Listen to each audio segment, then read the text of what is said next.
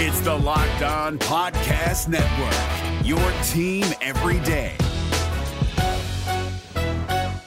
Kyle Krabs here, host of Locked On NFL Scouting. Join Joe Marino and me every day as we provide position-by-position analysis of the upcoming NFL Draft. Check out the Locked On NFL Scouting podcast with the Draft Dudes on YouTube or wherever you listen to your favorite podcasts. In Zach Taylor's press conference on Tuesday, there was some praise for Joe Mixon. Plus, what about La'el Collins' progress, and how does all this fit in with Joe Burrow's extension coming this offseason? You are Locked On Bengals, your daily Cincinnati Bengals podcast. Part of the Locked On Podcast Network, your team every day.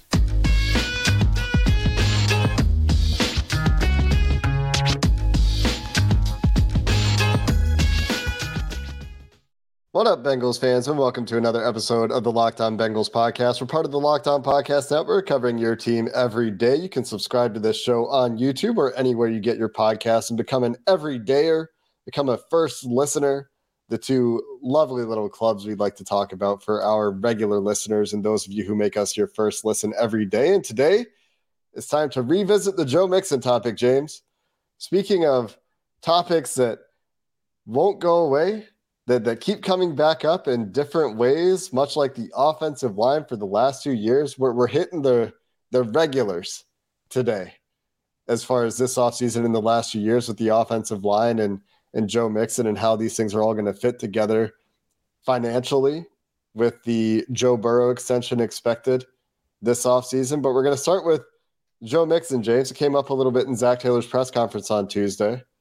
Some words of confidence in Joe Mixon when Taylor was asked about whether he had to talk with Mixon about all the things that have been said about his future in media and social media this offseason.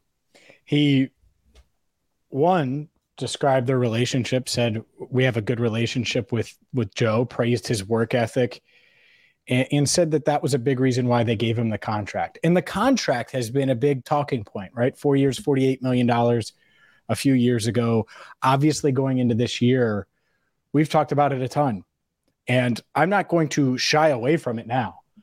I personally would not bring Joe Mixon back at the number he's set to make. $12.6 million cap hit, over $10 million in salary this year. I would not do that. And that hasn't changed, but I think the chances of him being in town, being on this roster, have certainly increased. And there's a variety of reasons from that. And in the part of the quote that Zach said that stands out to me, quote, he's a guy I enjoy being around and we're counting on him.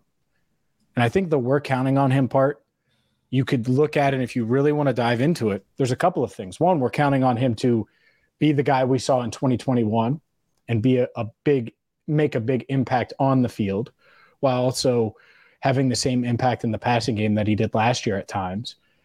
And they're also counting on him off the field because part of the conversation isn't just the contract. It's the two incidents, one that it still isn't settled on his end, charges against him, allegations against him, whatever you want to say. That's tough. That's tough to when you're an aging running back and you have a big contract and all of these things. So I think that there's still paths to him either taking a pay cut or not necessarily being on the roster.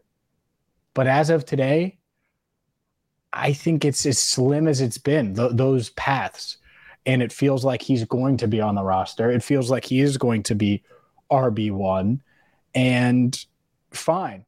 Now, much like Tyler Boyd, who we praised on yesterday's show for his attitude and his professionalism, going into what is a contract year for him, you need the exact same out of Joe Mixon, that same attitude, because this team does have a shot at winning a Super Bowl, at doing something that Mixon may never have another chance of doing for the rest of his NFL career. And so hopefully, we haven't heard from him, but hopefully he has that mindset. It certainly sounds like Zach believes he does.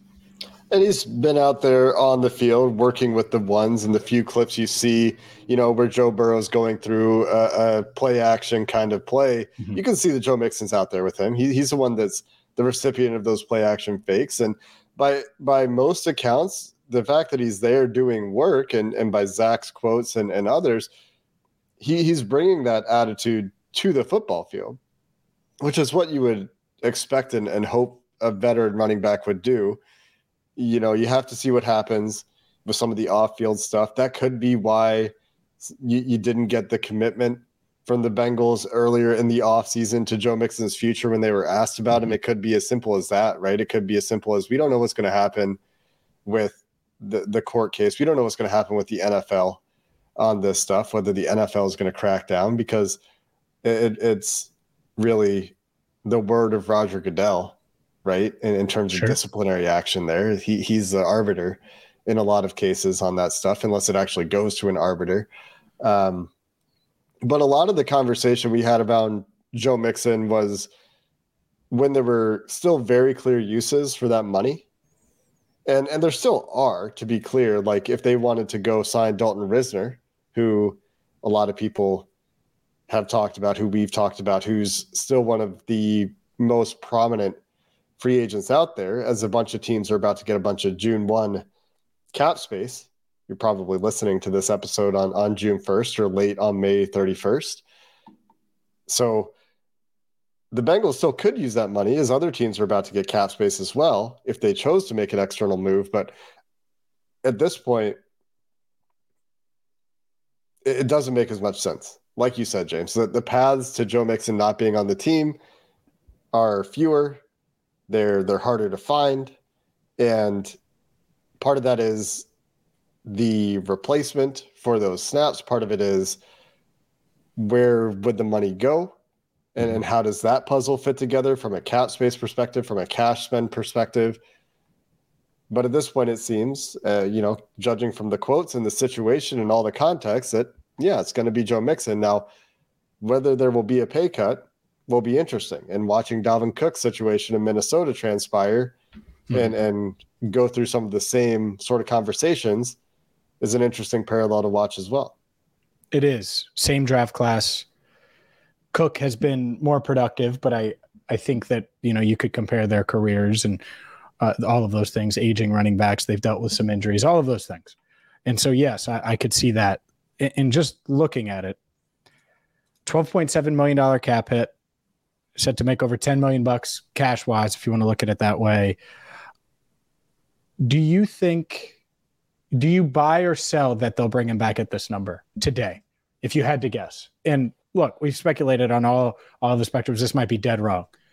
But would you buy that they're just going to keep Joe Mixon at what he's set to make?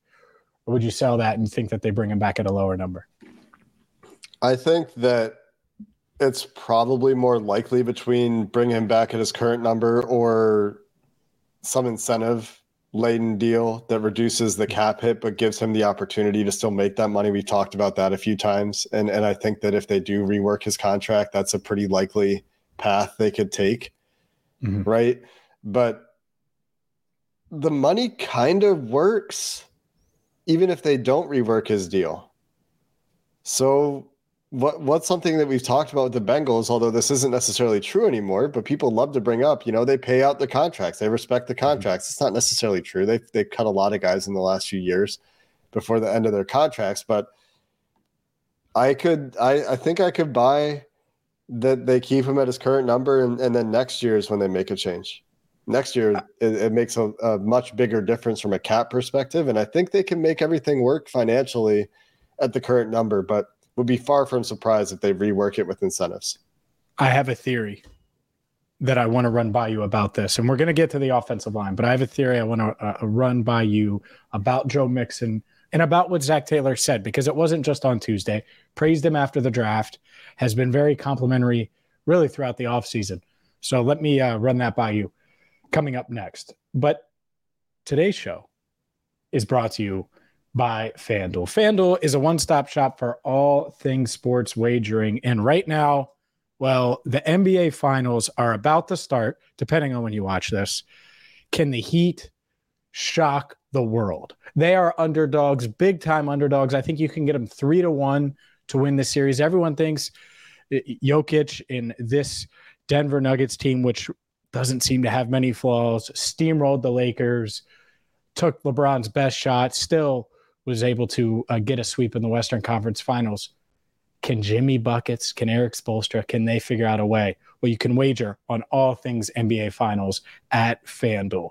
There's no better place to wager on the NBA, Major League Baseball, NFL, anything sports. So check them out right now at FanDuel.com/lockedon, and you're going to get a no sweat first bet up to $2,500. So if you want to wager on the NBA Finals and you've been having cold feet, now's the time. FanDuel.com/lockedon, a no sweat first bet up to $2,500. That's bonus bets back to you if your first bet doesn't hit. Again, FanDuel.com/lockedon.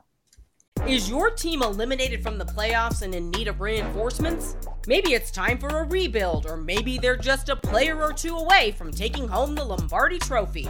Either way, join Keith Sanchez and Damian Parson for Mock Draft Monday on the Locked On NFL Draft Podcast. They'll tell you which college football stars your team will be taking in the 2024 NFL Draft. Check out Mock Draft Monday on the Locked On NFL Draft Podcast, part of the Locked On Podcast Network, your team every day. James, you have a theory before we talk about the financial puzzle and the offensive line and all the extensions. So what's the theory? That Zach Taylor is saying, man, Joe, we love you. You are the man. And I'm going to be honest with you. Came up with this theory about 5 minutes ago. Yeah. You're the man. We're relying on you. We believe in you. We love that you're a part of this team. There's a reason we gave you that money a few years ago. And yet, and this wouldn't necessarily be Zach saying this, we need you to do us a solid. We need you. We've stuck by you. And we want you to be a big part of this team and be the starter and be a big part of this Super Bowl contender that we have. But, and there's the but, we want you to take a pay cut. I don't think it's premeditated with Zach. I don't think he's necessarily involved in that part of it. But I could totally feel the psychology behind it of making sure Joe feels he's valued. Because of what the outside world is saying, running back values don't matter, because you know that you're going to ask him at some point to take a pay cut, especially because they didn't take a running back early. They didn't re-sign Samaje Perine. So it's cutting him makes them worse now. I think we can agree there. Mm-hmm. So really make him feel wanted so you can say, look, we want you to do us the solid and ask for a favor. I could see it. I'm not saying that's what Zach's doing. Would not shock me, though, if that happens. It wouldn't be because Zach is doing this, right? That would be so out of character for Zach Taylor. Duke is like, hey, man, really play up to 8. Tell him how much you love him. That would be it's not so far outside, like based on everything we know about Zach Taylor, right? Zach's walking into his press conference. Katie winks at him like, hey, you got this. Yeah. That would be some next level stuff. It's a joke. That didn't happen. By the way, Joe Mixon didn't come up until the last question of the press conference when Joe Danneman brought him up. So, I mean, it was way late. So unless they planned that out, it would have been, which didn't happen. But I do think that the praise part of it, the psychology part of it, I do think that could be in play a little bit. Not that that's what Zach's saying, but it's like, all right, well, don't rip Joe Mixon. Don't have one of these situations where you're saying, well, if he's on the roster, if, just be very blunt about it. And, we'll see where he's at. Because I think that's, if I had to put a bet on it, I would still say that they would ask him to take a pay cut or rip up his deal and completely change his deal. Mm-hmm. Would not shock me. Yeah, I think that the incentive idea that we've talked about quite a bit makes a lot of sense. And you're right, there has been a bit of a shift, right? Like they see this stuff. I mean, Zach referenced a viral tweet with Lel Collins shoving, do you remember the guy's name? The staffer's name? I can find it. But Zach shouted him out. I mean, they're aware of what's happening in social media. They're aware that their language gets picked apart. And all the if and, right now stuff that got cut apart in quotes They've seen all Roberto. That stuff, right? Roberto is doing great. He's fully healthy. Roberto Cardona. Yeah. That's right. I knew it too, and I forgot. And he specifically saw that, right? So the change in language is probably a reaction to coverage, right? They don't want this to be a story. They don't want it to be a focus. And especially with the draft going the way it did, Joe Mixon, like you said, if he's not on the team, the Bengals are worse. It's time to shift the language, and it makes sense that they've done so. And I'm surprised, James, that your theory didn't have anything to do with Ezekiel Elliott. We've talked about running back for 15 minutes, and you haven't mentioned Zeke's name once. I would look. There's a lot of times where the Bengals do stuff I wouldn't do, and vice versa. And I think unless Zeke wants the world, I'm not going to give you the world, my man. But a Samaje Perine type deal, yeah, because I think he can be Samaje Perine. But he might not be willing to do that because he's a big star. He also, might not be interested in Super Bowls because he's not winning one in Dallas if he goes back there. Could get to one. The NFC is nah, it's Dallas. Yeah. There's too much going on there, man. Dallas has won 5 Super Bowls. I guess they were a long time ago now. Long time ago. It's a completely different culture, completely different. It's hard, man. We can't praise the Bengals for having great culture. This isn't a Cowboys thing, but for having great culture and then that happening. I mean, you have your owner talk every week. That's a lot. Imagine Mike Brown talking every week. Let's just say I don't think their players love it. And if you could pencil it together, I would have firsthand knowledge of that. All right. If you pencil it together, right? What does pencil it together mean? Put it together? Put the pie together? Yeah. Think about who knows what it's like to play for Jerry Jones. Huh. Yeah, I couldn't think of a single. I wasn't talking about TJ Hushmanzada. Go ahead, Jake. Let's talk about Jackson Carman, who also hasn't played for Jerry Jones. Yeah, we'll piece together the financial picture. And there have been and has been speculation and comments about the future of La'el Collins and Jonah Williams, and can both guys be on the roster with the financial expenditure on Orlando Brown this year and Orlando Brown in the future, with the Joe Burrow extension coming, potentially with the T. Higgins extension coming, potentially with the Logan Wilson extension coming. Does it all fit? Especially with Joe Mixon still on the roster at his current number. What does that mean about these offensive linemen? We'll get into that to finish up the show coming up next. Is your team eliminated from the playoffs and in need of reinforcements? Maybe it's time for a rebuild, or maybe they're just a player or two away from taking home the Lombardi Trophy. Either way, join Keith Sanchez and Damian Parson for Mock Draft Monday on the Locked On NFL Draft Podcast. They'll tell you which college football stars your team will be taking in the 2024 NFL Draft. Check out Mock Draft Monday on the Locked On NFL Draft Podcast, part of the Locked On Podcast Network. Your team every day. All right, Jake, let's dive into the offensive line questions. Because I think that there are some out there that see what Jackson Carman did in the divisional round against the Bills at left tackle. They see him out there now, and he's trimmed down, appears to be more mature, certainly more dedicated, was young coming into the league. It's only year 3. And they say, all right, not only is he more mature, but he seems better suited for tackle. He looks like he's in pretty good shape. Try him at right tackle. And yet you have La'el Collins looking pretty darn good in his rehab. Still not there, but pretty good. Was walking onto the field with his cleats the other day. So he's certainly working and building towards a return, with Bengals trainer Nick Cosgray leading the way. And then you have the Jonah Williams factor, where I think his Q score is about as low as any Bengals player has been in a few years, certainly during this run. And he's the highest. Nice. He's the highest paid of the 3, but we haven't seen him. Some assume he's still disgruntled. I don't think that's the case. I think he's just working hard by himself. And you have $12.6 million guaranteed to him. So there's 3 guys, 1 starting spot. 1 guy's actually cheap, I would say would be a value if he did end up becoming the starter in Jackson Carman. La'el Collins TBD because of the injuries and everything like that. And then Jonah, if he plays up to his level, I think it's worth it, up to his best level that we've seen in the NFL. But it doesn't feel good having to owe him $12.6 million. Yeah.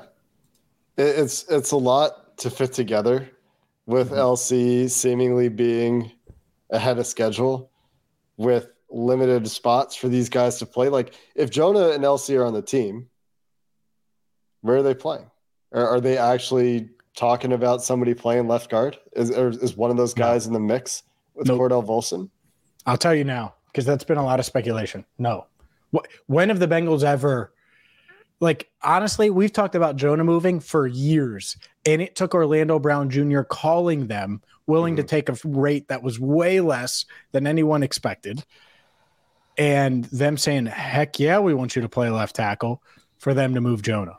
Like, I would be shocked if one of those guys was in the running at left guard with a healthy Cordell. Yeah, it would be surprising. I mean, at least one of them has professional experience at guard in LC.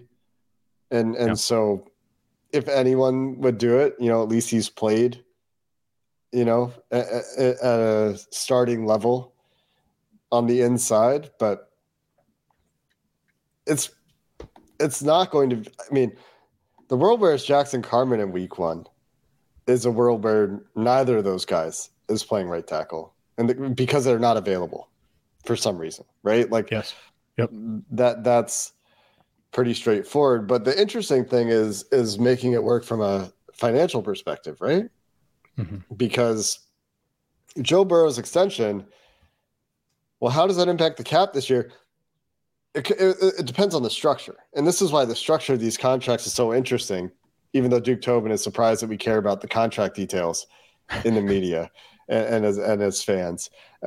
If you remember that quote from Duke Tobin a few months ago, and I wish I had the exact quote, but he said something about it. I'm surprised that people care about the contract details and structure, but Burrow's cap hit, even after an extension, depending on the way they do it, could barely go up in 2023. He's currently scheduled to have a cap hit this year of $11.5 million, according to Over the Cap. And that number could go up maybe $7-8 million. And even if it does, that still leaves the Bengals with enough cap space to deal with all their practice squad stuff, to deal with the little bit of cushion they want to have, to deal with injuries in the season. It could go up a little bit more than that, depending on the structure. But they can technically afford their entire roster as is, even with the Joe Burrow extension that adds $7 or $8 million to his cap hit this year, if that's the case. Mm-hmm. So they could keep all those guys. They could say, we want this really good experienced tackle depth, and they could have it. Now, if they also had a T. Higgins extension, and that adds a little bit to his cap hit this year, probably add a little bit more because he's a second-round pick, so the contract's a little bit smaller, so that signing bonus is going to get prorated into the first year of the deal this year, would be a little bit of a bigger delta, bigger change. So once you start talking about Logan Wilson, T. Higgins extensions as well, that's where money could start to get tight. But if Joe Burrow's the only one that gets done, then they could still have $7-8 million of cap space, and that would be enough for everything else that they need to pay for. Yeah, I would be shocked. I would still be shocked if they just kind of went business as usual, just added on a Burrow extension. And that might be the only extension that gets done. It might be, because if you're the Bengals, you've just extended Jermaine Pratt. I don't know how all in you are on getting Logan Wilson done this offseason. If you can't get T done, with Jamar Chase looming, with a bunch of other guys that we should talk about at some point in their futures potentially staying or going. DJ Reader is certainly one of those guys. Is it worth spending this money knowing you can push it to the future? Push some of that space, push some of that room, and roll it over and use it next year on guys like that. And so, man, I think in a perfect world, Jake, La'el Collins, they would continue to heal him, and Nick Cosgrave would continue to heal him with his magical powers that worked with Joe Burrow and have worked with a bunch of guys, right? They would have him show that he's ready to go. Something happens in camp where they can shed Jonah's money, and Joe Mixon takes a pay cut, where all of the things happen, right? There was trade Jonah and keep Joe, move on from Joe and keep Joe, all of those things. In a perfect world, you're shedding all that salary, I think. And La'el is the guy that you hoped you were getting a few years or last year when you signed him. And obviously he dealt with some injuries. I'm not sure if all of those things happen. I think they could. I guess you could say an ideal world would also be Jonah Williams just has the best year of his career at right tackle for $12.6 million. You would take that all day long if that's what ended up happening as well. I think it comes down to we don't know. There's so many questions. And yet I keep coming to it's hard for me to envision Jackson Carman being the starting right tackle unless something went wrong. Mm-hmm. Where La'el looks good, so they move Jonah because they get offered more than they think that they were going to, and then La'el has a setback or gets dinged up or one of those things. So the people that feel good about Carman, that's great because then you feel pretty good about the tackle depth because odds are I think he'll be a backup even if they did move on from Jonah at some point during during camp. But I don't think they will. I think ultimately he'll be the starting right tackle. Yeah, and I think with Carman, I think he probably has some work to do again because, again, you're asking him to learn a new position. And I know when they drafted him, I said he played left tackle like a right guard.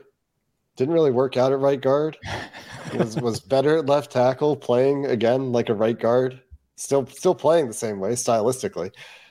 So maybe he handles the transition better to the other side this time. And he practiced there. He practiced there, but he's never played there, to your point. And he's talked about the difficulty in making the switch from one side to the other.